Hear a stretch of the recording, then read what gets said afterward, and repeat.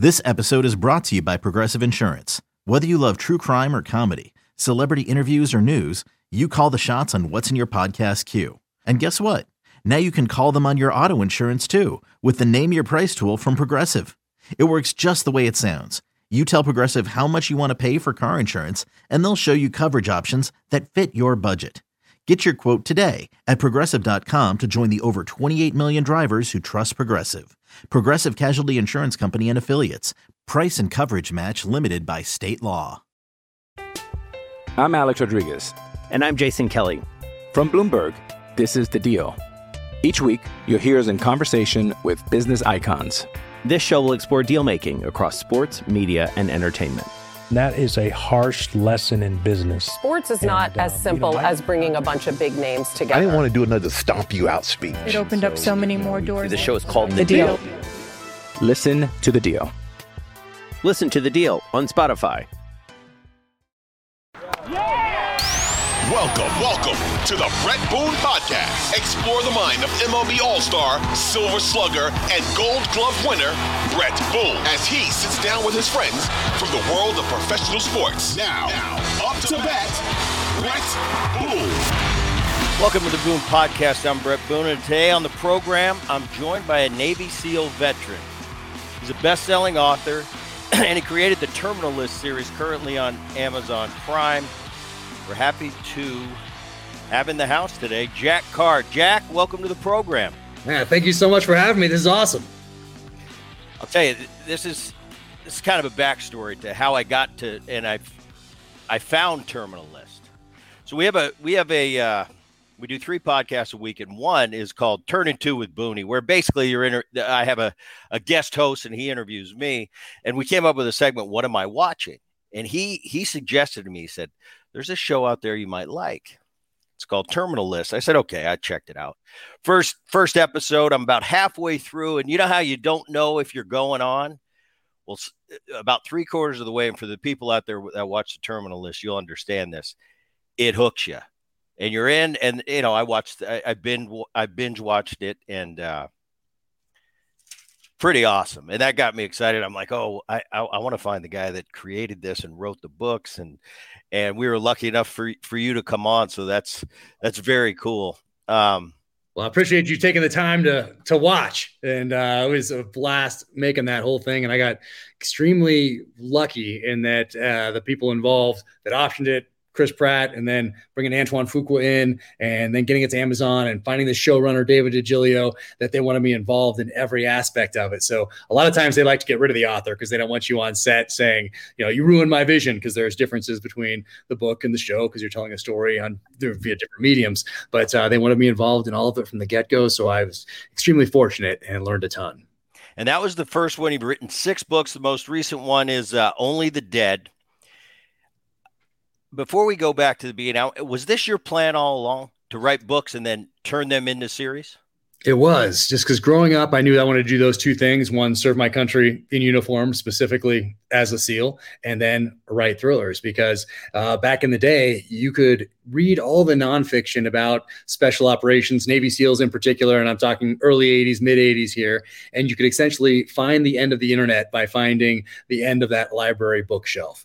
But there were these other things out there, these thrillers by guys like Tom Clancy, Nelson DeMille, David Morrell, A.J. Quinnell, J.C. Pollock, Mark Olden, all these guys who had protagonists with backgrounds I wanted in real life one day. And so if you remember the protagonist, the main character in typical 80s action movies or TV shows or in books, they were all Vietnam veterans. I shouldn't say all. A lot of them were Vietnam veterans, and they were Navy SEALs, Army Special Forces, Marine snipers, CIA, paramilitary. So I was reading books by guys like David Morrell, who created the character Rambo back in 1972 with First Blood. And I'm figuring, David Morrell probably did some research into his character. And so I'm learning as I'm reading these thrillers, and I'm falling in love with these books at the same time. So I realized that after my time, my other passion other than serving my country in uniform was to write these thrillers. So what I was really doing was giving myself an early education in the art of storytelling. But I always knew after the military, I'd write these books. And as a child of the 80s, it was very natural for me to think, oh, I will write a book, then it will become a TV show or it'll become a movie. And that's just what you did. And so that was always my plan from the beginning. All the way down to Chris Pratt being the lead, right? all the way down to Chris Pratt. I mean, I wrote one sentence in December of 2014, let's say. And so I figured, well, I'm well into this thing by now. Let me choose my star. And at the time, Chris Pratt had not been in Guardians of the Galaxy.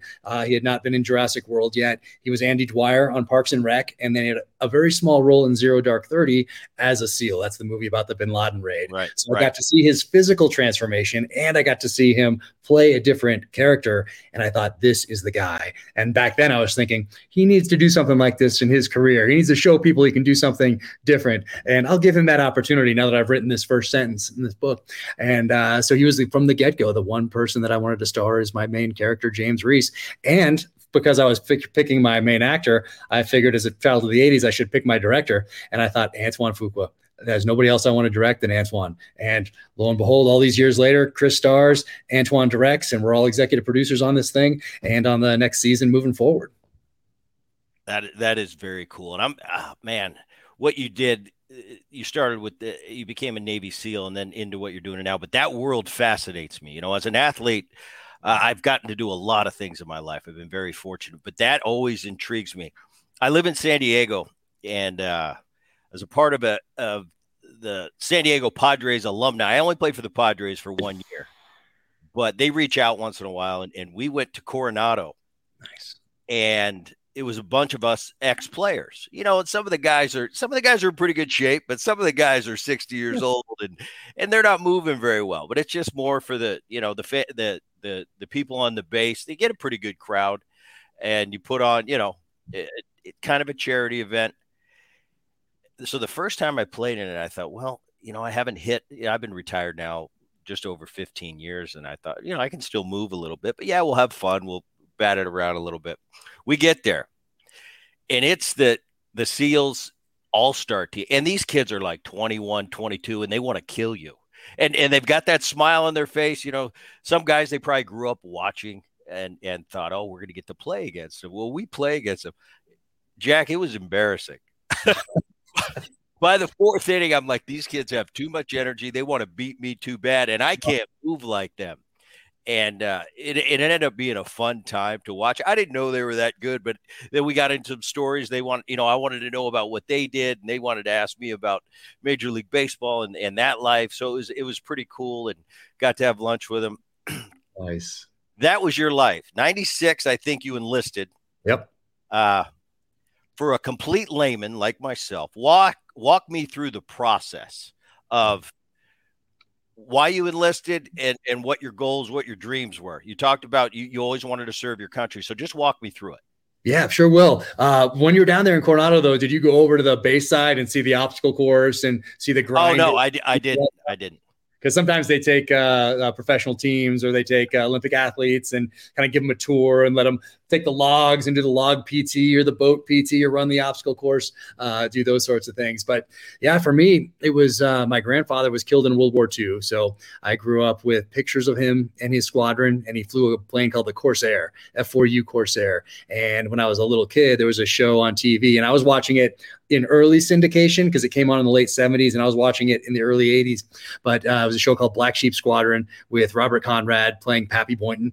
And I watched that with my dad, and that was our connection to that generation. And he's flying the same plane that my grandfather flew in. He's in that TV show. I'm making models of that airplane. I have the silk maps that they used to give aviators back then, because if you had a paper map and you went down in the ocean, then your paper map would essentially disintegrate. But a silk map just would get wet. You could still use it. So I had those things of his. I had his aviation, his wings. I had his medals, and so I just had this connection with the military. But I think it was also just in my DNA. I think it was just in my blood, and I was drawn towards service. And at the ripe old age of 7, I find out about SEALs, and I find out about them through actually my dad's watching football. And for those who remember back in the day, there was ABC, NBC, CBS, and there was this one outlier channel that would always have on Sundays a war movie playing, typically a World War II movie playing opposite football. So my dad would be watching football, and when it came up to a commercial, he'd look at his watch, and I was the remote control. Anybody who grew up back then knows that you're the remote control if you're the kid. We didn't have it back then. So I'd run up to the TV, and I'd switch it to that outlier channel, and I'd watch whatever war movie was on, and my dad would look at his watch for like 2 minutes and say, turn it back, and then I'd flip it back to football, and we'd continue watching football until the next commercial when I could run back up and be that remote again and get back to the war movie. But one of them was a movie called The Frogmen. And I started pestering my dad with questions about who these guys are, because I saw them climbing up over the beaches and putting these explosives on obstacles. And he said, ask your mother. So my mom was a librarian and still is. And so I grew up with books and a love of reading. So we went down to the local library and did some research into what's a frogman? Oh, underwater demolition team, naval combat demolition units. SEALs. And I remember from that first venture down into the library, my takeaways were that, hey, these are some of the toughest special operators in the world. And the training is some of the toughest ever designed by a modern military. So for me, I wanted to test myself. And I think that's very common, especially for a young man, to want to test themselves. And it used to be just part of society. You would have to get to a certain age, and then you'd have to prove your value to the tribe or to the community or to the country. And typically that was through military service, showing that you were your prowess as a warrior or as a hunter to provide for that family, provide for that tribe, defend that tribe. And then the crossover is that a lot of those stories that were passed on generation to generation in the oral storytelling tradition were passed along in order to keep lessons alive, so that you wouldn't have to generation after generation relearn lessons in blood. So they were told to pass on lessons of the hunt and warfare. And so there's that correlation between warfare and storytelling already, even at that young age, even if I didn't recognize it. So went down, did that research, decided I was going to be a SEAL at age 7, and just kept my eyes focused on that goal all the way until I enlisted. And then enlisted and went to boot camp. And so you boot camp with everybody else, no matter what they're going to do in the Navy. And now you go right from boot camp, I believe, to a prep course and then to BUDS. So they're trying, BUDS is SEAL training, because they're trying to get more people through the program. I want to hear about BUDS. Yeah, basic underwater demolition SEAL training.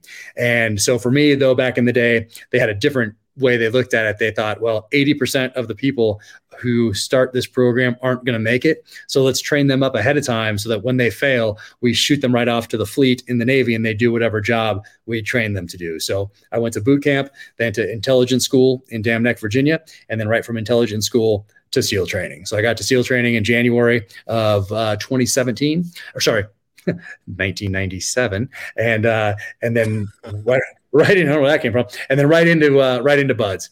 And so graduated in October of that year. But BUDS is essentially the training program, the pipeline that leads you into what is now SEAL qualification training. Back in the day, we'd finish BUDS, go right to our team, and then go to the graduate school, if you will. And that was called SEAL tactical training. Now it's more of a year-long process. You do BUDS, you go to SEAL qualification training, then you go to your team.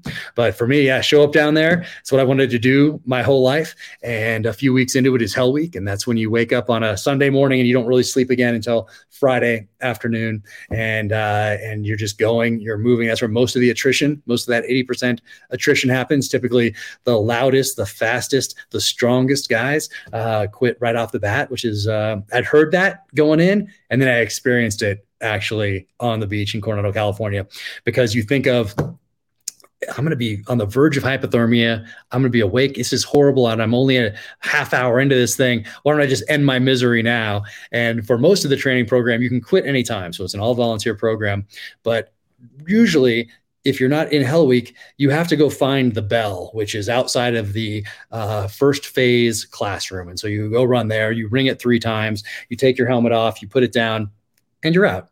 But during Hell Week, we have it in the trailer hitch of a vehicle that's always within eyesight of you for this entire week. So we make it very easy to self-select out of this program.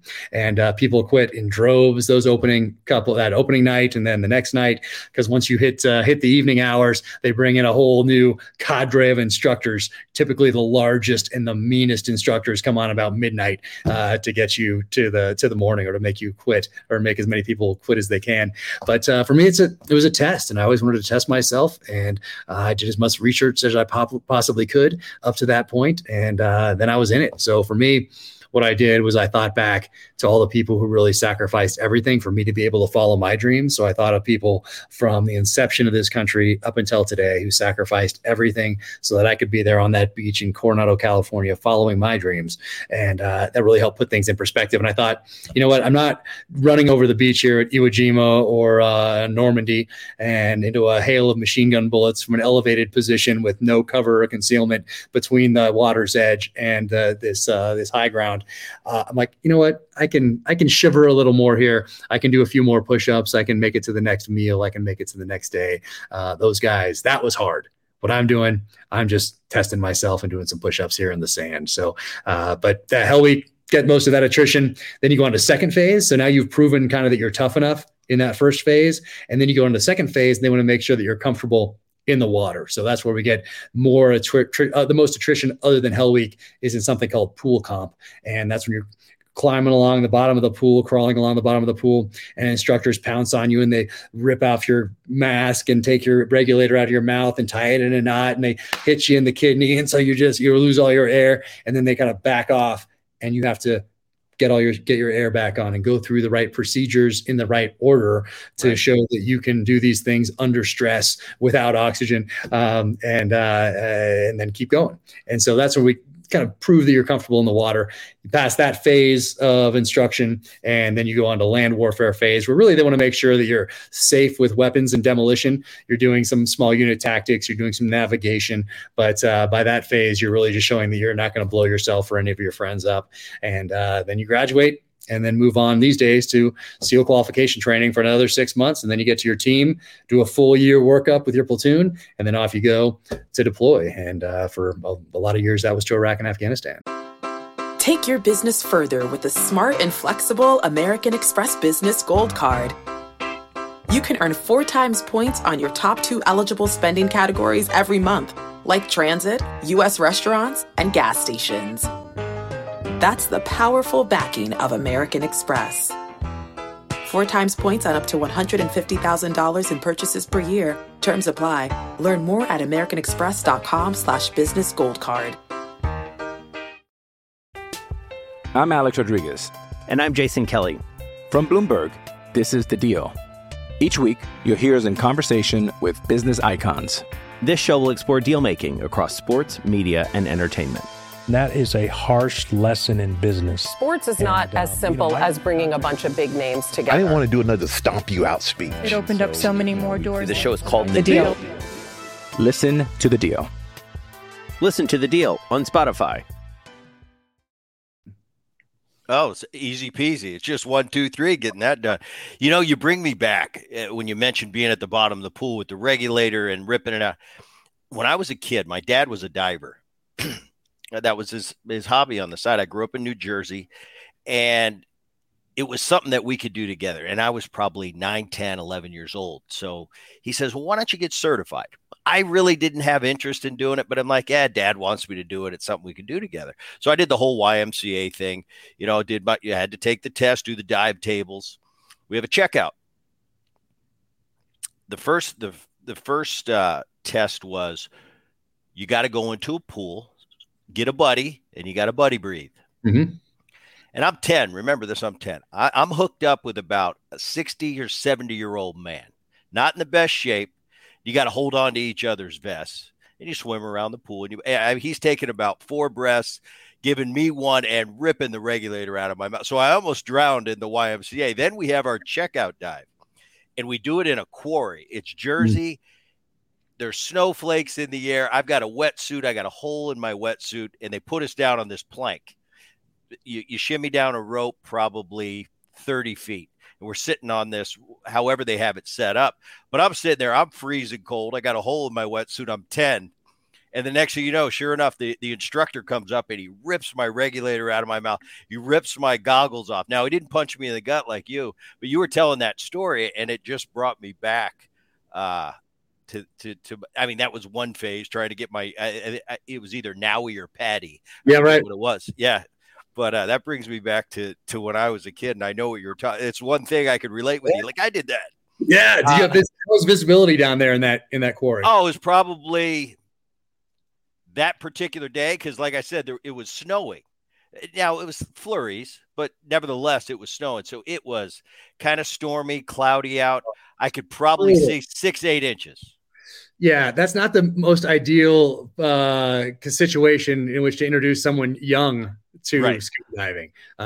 You could juxtapose that to, oh, you're in Hawaii or the Caribbean or whatever, and it's a beautiful day out, and you can see for a long ways, and it's not too cold. Yeah, you did it in a very difficult place, and I got certified at the same time with my dad. I was 9. Yeah, I think he talked them in because I think legally you have to be a lot older. Maybe back then there was a little more leeway. Yeah, there was.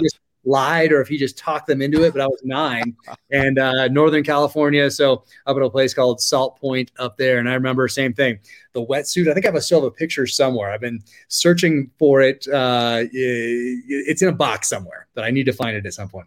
But I don't think they had like the smallest wetsuits weren't for kids back then in 1980. What is it? It'd be 1982, I think, 83. But you just had to get the smallest adult wetsuit and like cut it off or like roll up the sleeves, roll it up like that. So, and same thing with your feet, like the same type of deal. You feel claustrophobic in this thing. And then they put you in this water that's freezing and where there's no visibility and put you down doing something similar. I mean, mine was in the ocean, but I remember there was no visibility. So you can't see the bottom. You just go under. You're just hearing yourself breathe and you're just going down. And Salt Point happens to be, I think, the northernmost part of a great white shark breeding ground that works its way all the way down to Southern California, I believe. So you have that in the back of your head. So that for a 9-year-old, that was pretty interesting. But that was my introduction to scuba diving. And it was with Naui back in the day. And then I got certified multiple times over the years after that. But I was thinking about it recently because my kids are, a little bit older. My other youngest is 12. And I was thinking about where to get him certified. And we're in Park City, Utah. And they do a similar thing here where you do all the classroom, you do the pool work, and then you go out to some quarry to get those final qualification dives. So I think we'll do that at some point. Isn't it amazing, though? You were talking about being in Hawaii with the, you got a half suit on and people are carrying your tanks for you. You don't have to worry about doing your dive. You don't have to worry about doing your dive charts. They've got it all worked out for you. You're with somebody, they're holding on to you. And now they're computers. I remember the second time I got certified, I think the computers had come on the scene. And so it made it a lot. Even dive watches back then, there was a Citizen dive watch that I had that was surprisingly accurate by the time I got to the early 90s and very different than my regulator setup and all that in 1983, where it was, I guess you'd call it analog, but you really did have to work those tables out. We were in Maui, and this is when my kids are a little bit younger, so it had to be 10 years ago. And they wanted to go scuba diving. I said, I'm a professional scuba diver. Naui, or, I always throw the Naui and the Patty out so everybody knows that I know. Right. So I said, well, what do we need to do? They give me the prices and they said, well, what you're going to have to do is, we'll take them in the pool here. We'll work around them. I mean, it was like 10 minutes with the 10-year-olds. And then we're headed down to the beach and I'm hitting my kid. I'm like, you carry your own tank. And I'm thinking, this is a far cry from me sitting and working out tables and taking tests and almost drowning with the old guy, buddy breathing. I said, you got an easy course. I could have just done this and diving. But no, it was just something my dad wanted me to do. It's like if you don't have to go through a hunting school to go hunting, but it's probably wise of you, if it's something you're going to do in your life, to do the safety course and learn about the craft that you're about to go into. You mentioned you wanted to be a SEAL when you were 7 years old. Did you ever waver, or was that from 7, whenever asked, I'm going to be a SEAL? And there's no question about it. Because I know for me as a kid, and I remember earlier than that, 2 years old, 3 years old, it's, what are you going to do? Well, I'm going to be a baseball player, of course. Mm-hmm. And it wasn't a matter of this is what I'd like to do. No, this is what I am going to do through high school. I signed a letter. I'm going to the University of Southern California. I got a scholarship, and I'd be, having my meetings with my high school counselor, and she'd be like, well, what's your backup plan? What do you want to study? I said, ma'am, I don't really care what I study. Just keep me eligible. I want to stay on the field. I'm going to play in the big leagues for a long time. And she'd look at me like, well, okay, but what do we, don't you understand? There is no backup plan. It was already in my mind. It sounds like a lot of your story, only a different genre. Yep. No, exactly the same. And so many people like that guidance counselor. And even people, if they don't mean to, they can just tell you with that look, like, oh, like you'll come to the realization soon that only X% of whatever high school players will go on to college, and X% of that will go on to the professional leagues. And a small percentage of that will be able to make a good living at it because they're good enough to start or whatever it might be. And they don't even have to articulate it like that, but they tell you with a look. Like that guidance counselor saying, well, what's your backup plan? And she didn't really mean backup plan. She means like, what are you going to do when this doesn't work out?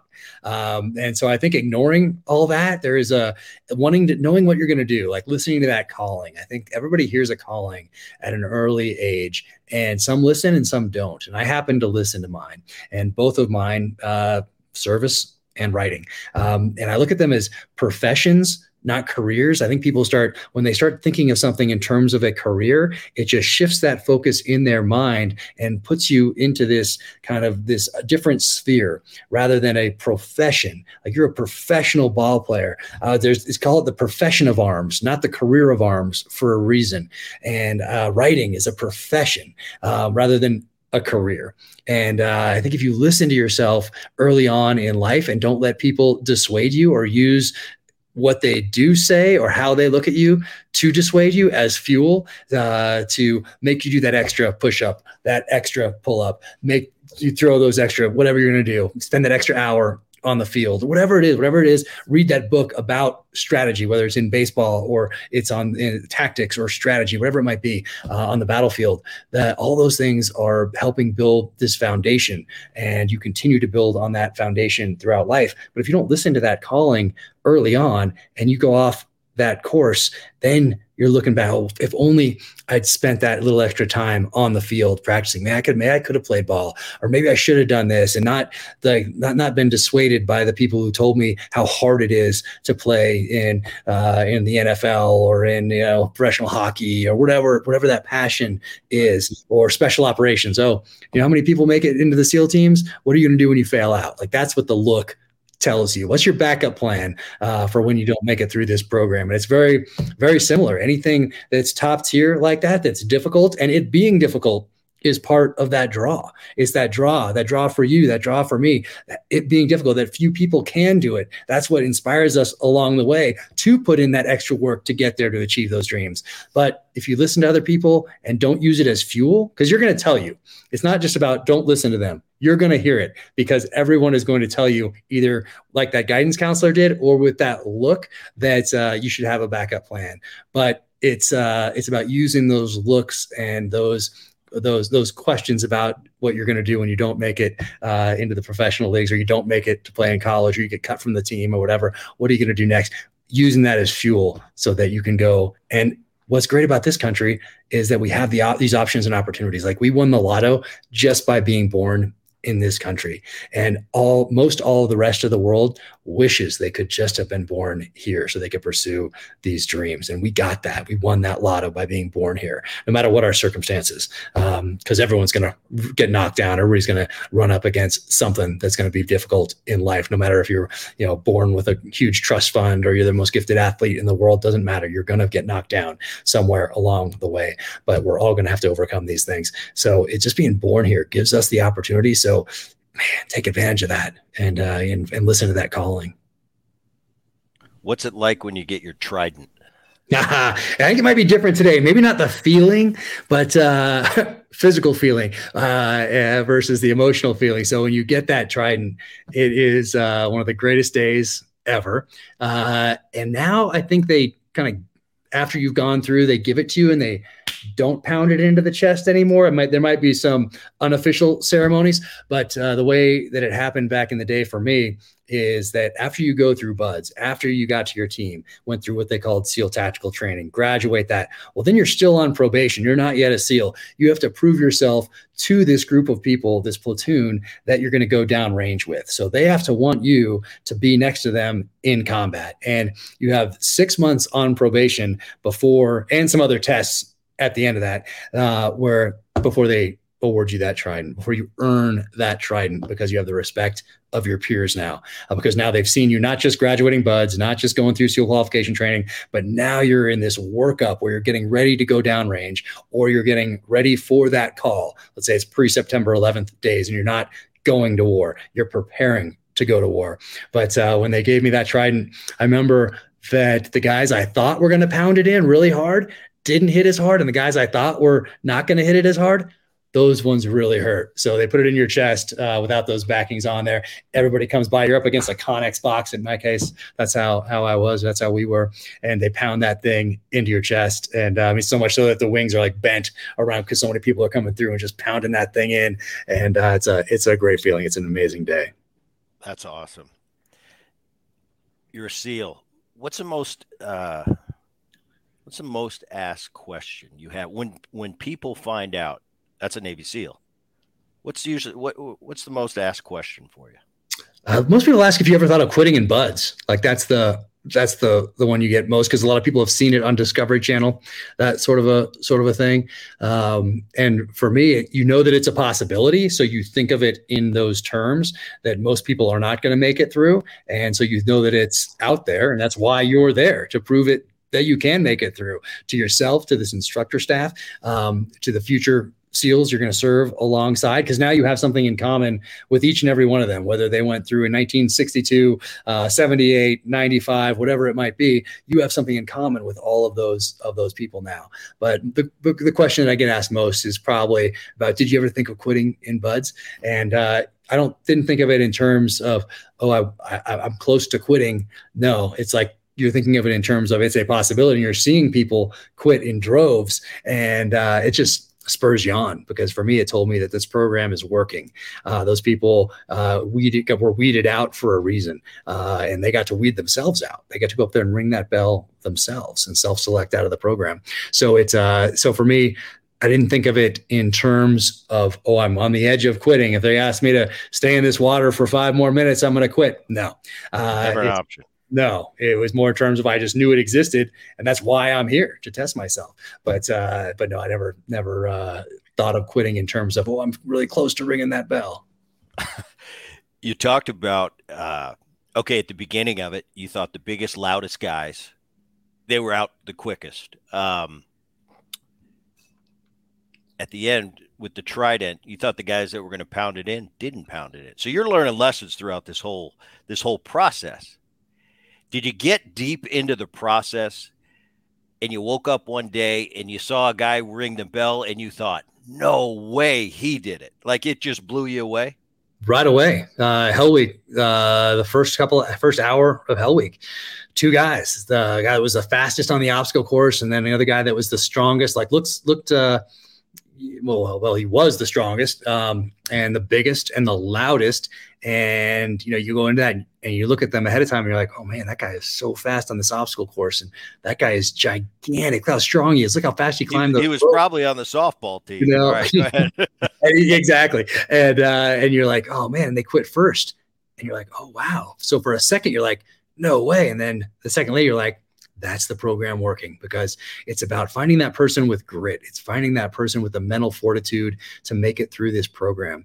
And it's not about size and strength. I think any average high school athlete can physically make it through the program, because you're going to get there and if you're an average athlete, you're going to get a lot better in the weeks leading up to Hell Week and doing all these soft sand runs and learning the technique to climbing a rope or going through the obstacle course or throwing the logs around or having that boat on your head or running with this boat on your head with your boat crew or paddling out through the surf or doing these 2 nautical mile ocean swims that you do every week. You're going to learn these techniques and you're going to get stronger simply by running in the sand, soft sand, all these days in a row. And so you're going to get stronger. So any average high school athlete can make it through, but you're going to have also people who are exceptional athletes that don't have that grit, that don't have that mental fortitude, that are going to quit in those first couple hours of Hell Week. So yes, I did have that reaction, like, no way, that guy just quit. This thing's we just started this thing like 10 minutes ago. How? Right. Oh, that's the program working. And that's when I was like, awesome. Love this. This is the problem I run into in real life. Okay. I see a serviceman, whether it be getting on the airplane, walking down the street, at Starbucks in uniform. I'm very appreciative of the people that serve their country and have a lot of respect for it. But I see the lips. It seems like every time a serviceman walks by and people will just give the same, thank you for your service. Thank you. And I just think, man, I want to come up with something cooler to say that seems more genuine than the thank you for your service. Oh, they just told you to say that. As a man that was a Navy SEAL, when somebody comes up to you, of course you like it. It's like a fan when you're playing baseball. Hey, love watching. Well, that's thank you. Thank you for coming and watching me play. Thank you for appreciating it. You hear that all the time. Thank you for your service. Thank you for your service. What should I say to a guy like you, somebody, if they're in Starbucks, if they're getting on the airplane first, other than thank you for your service? Yeah, I've always thought about this. Yeah, it's because what else do you say? And for me, I'm certainly appreciative, and I say thank you right back. I say, hey, thank you for your support, and I sincerely mean that. And I tell people, like, I see a Vietnam veteran, a Korean War veteran, a World War II veteran, who we're losing so many of course, because they're up there, age 95 to 105ish. Anyway, they're getting up there. But I always thank them for their time in uniform, just to make it a little different than maybe what other people say. So I typically do say that to those guys. Hey, thank you for your time in uniform. I don't know, for whatever reason, just to be, I don't know. But I have the same thing that it's the same reason that you're asking me that question. I have that same kind of question when I think about what I say to Vietnam veterans and to Korean War veterans and World War II veterans. So I typically thank them for their time in uniform and for those freedoms that they gave me to allow me to, one, serve, and two, now do those two things that I'm most passionate about. So that's what I say. But for me, you don't have to say anything, but if you do say thank you for your service, that's a thank you for the support. Another day is here and you're ready for it. What to wear? Check. Breakfast, lunch, and dinner? Check. Planning for what's next and how to save for it? That's where Bank of America can help. For your financial to-dos, Bank of America has experts ready to help get you closer to your goals. Get started at one of our local financial centers or 24/7 in our mobile banking app. Find a location near you at bankofamerica.com/talktous. What would you like the power to do? Mobile banking requires downloading the app and is only available for select devices. Message and data rates may apply. Bank of America NA, member FDIC.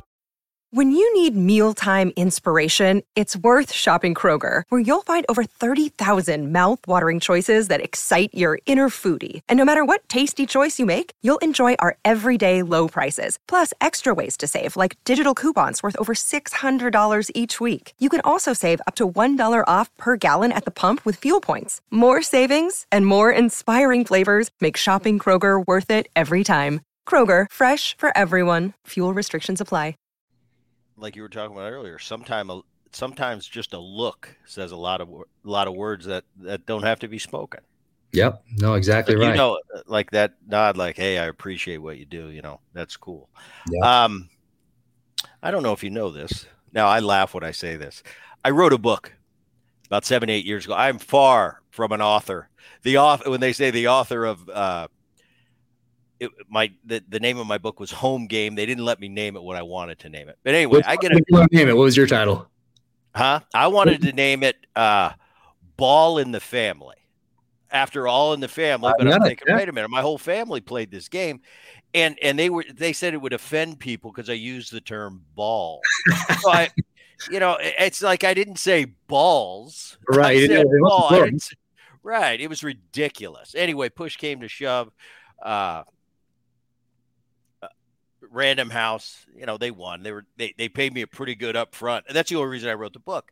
Because as an athlete, I'd seen through the years, I see guys get out of the game, and they read a book, and they kind of broach some unwritten rules. Like, wait a minute, he's not supposed to talk about that.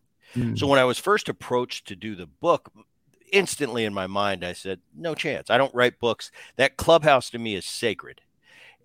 But then we started talking, and it's like, no, we don't want that. We want to know what it's like, with your grandpa and your family. We want you to tell your family story. Then I started thinking about it, and I thought, well, that might be cool. My grandpa had passed away probably when they came to me 6 or 7 years, and I was really close with him. And I said, okay. Then they started offering, what the price was for the upfront. And I'm like, well, that's all right. Now I'm in a better mood. Maybe I will write a book. ended up doing it. Educational process. I had a ghostwriter, so it was easy. I'd have a meeting once a week. I'd just spew. He'd have questions. I'd spew. He'd write. We'd edit, and went through the whole thing.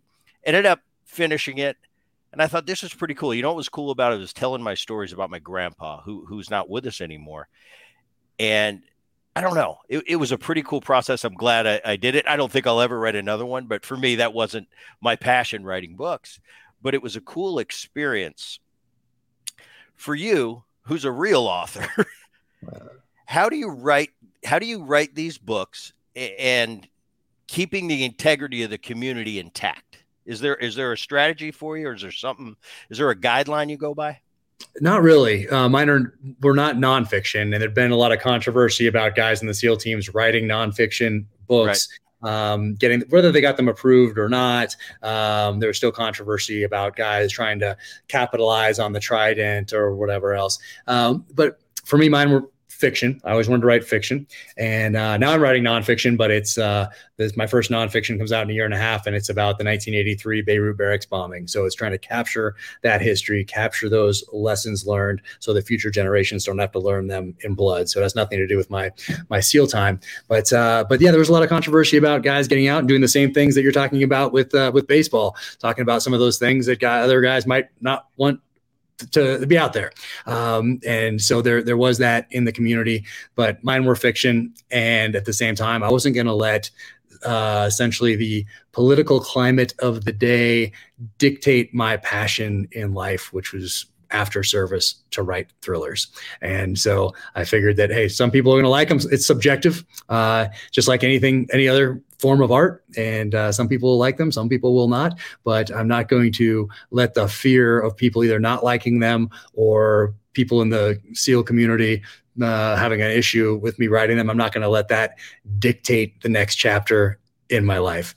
So I just made that decision, and if people want to read them, great. And if not, that's great too. There's plenty of things out there that people can read or watch or whatever it might be. But this is my next chapter in life, and so I'm gonna once again listen to that calling and not have that dictated to me by anybody else. So I kind of looked at it in those terms, and I'm gonna of course do the best job I can possibly do. My whole heart and soul goes into every single word that I put into these books. I honor the story. I don't think about what a critic's gonna say or what might work or losing an audience. No, I don't think about any of that. I only honor the story with every single word, which comes from my heart and soul. So for me, I don't really put too much energy into who's going to like it and who's not going to like it. I just write for the story. And for those of you listening to Boom Podcast, there's 6. Terminal List obviously was the first one. Believer, Savage Son, The Devil's Hand, In the Blood, and the most recent one that just was released a couple weeks ago, Only the Dead.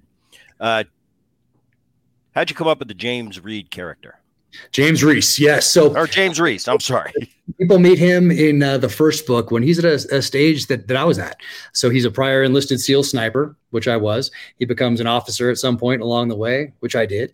And now when the readers meet him, he's a troop commander in Afghanistan. It's a little different in the show, but in the book, he was a troop commander. And that's where I was. I was not coming back from Afghanistan at that stage. I was coming back from Iraq.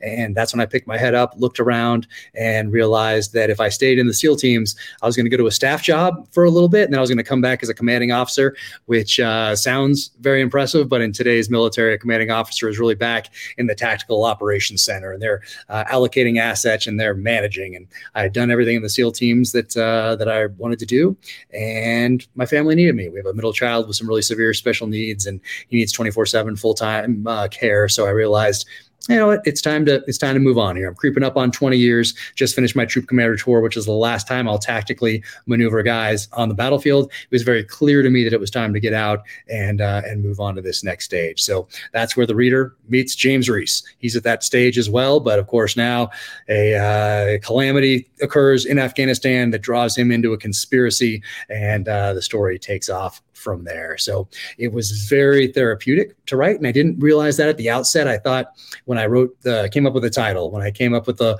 one-page executive summary, when I came up with the outline, I still thought, you know what, I'll get the sniper weapon systems right. If I don't know something, let's say about an unmanned aerial vehicle or a tank, I can reach out to someone who does. I can flip through the Rolodex. I know who to talk to, but I knew that stuff would be authentic. What I didn't realize was how therapeutic it was going to be by how much of the feeling and emotion behind certain events I was involved with downrange were going to weave their way into this novel. So, and that's been the way with all of the novels. So if my character James Reese gets ambushed in Los Angeles, California, as part of this completely fictional narrative, I go back and I remember what it was like to be ambushed in Baghdad, Iraq in 2006. And I take those feelings and emotions and I apply them directly to this narrative and to that character.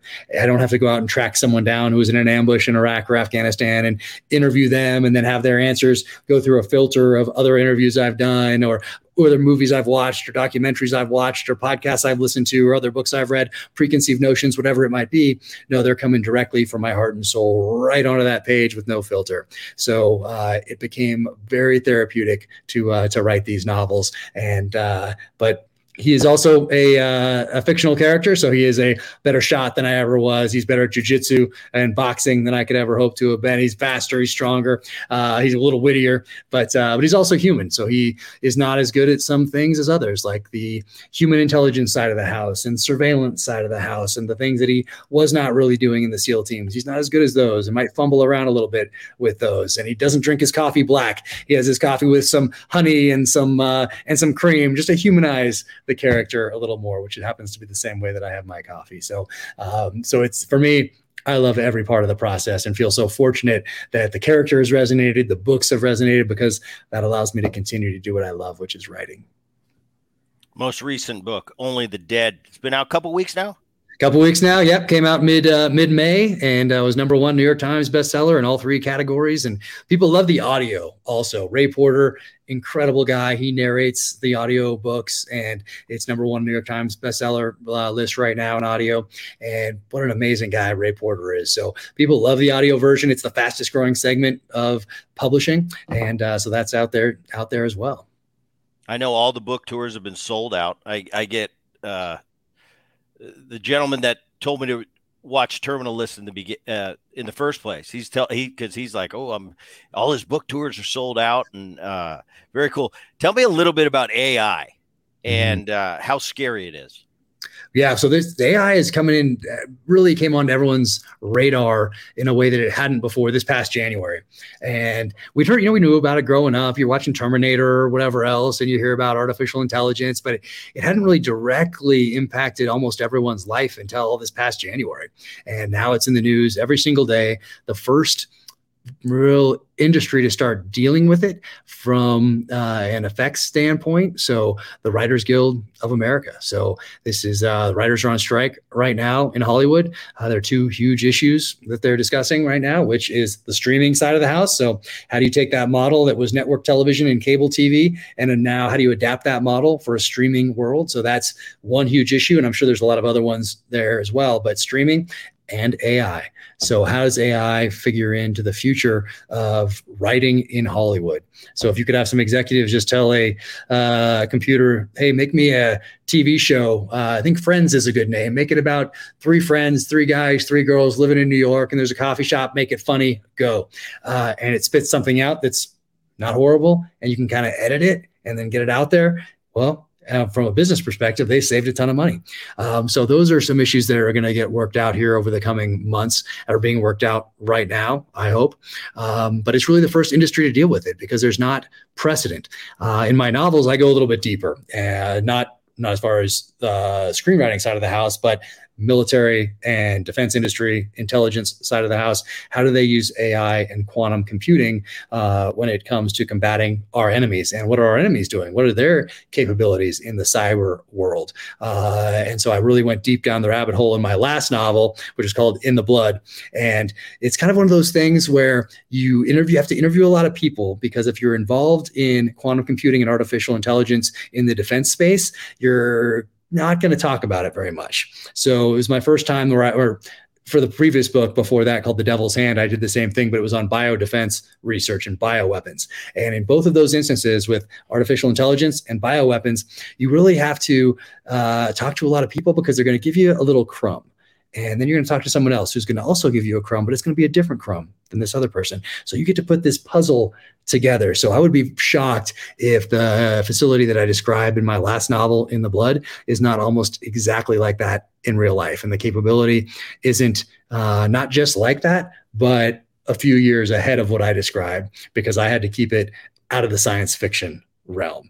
And so many of those people that I talked to, they told me that they could tell me more, but it would put my book in the science fiction category, which is scary if you've read that last book and know the capabilities that I describe in there. This is all just fascinating stuff to me. It's awesome. The Believer, season 2 on Amazon. When's it coming out? So True Believer. So everything's on hold right now. And it's the first one we're doing is a spinoff, which is a prequel origin story. So one of the characters that was a fan favorite in that first series is played by Taylor Kitsch. His name's Ben Edwards.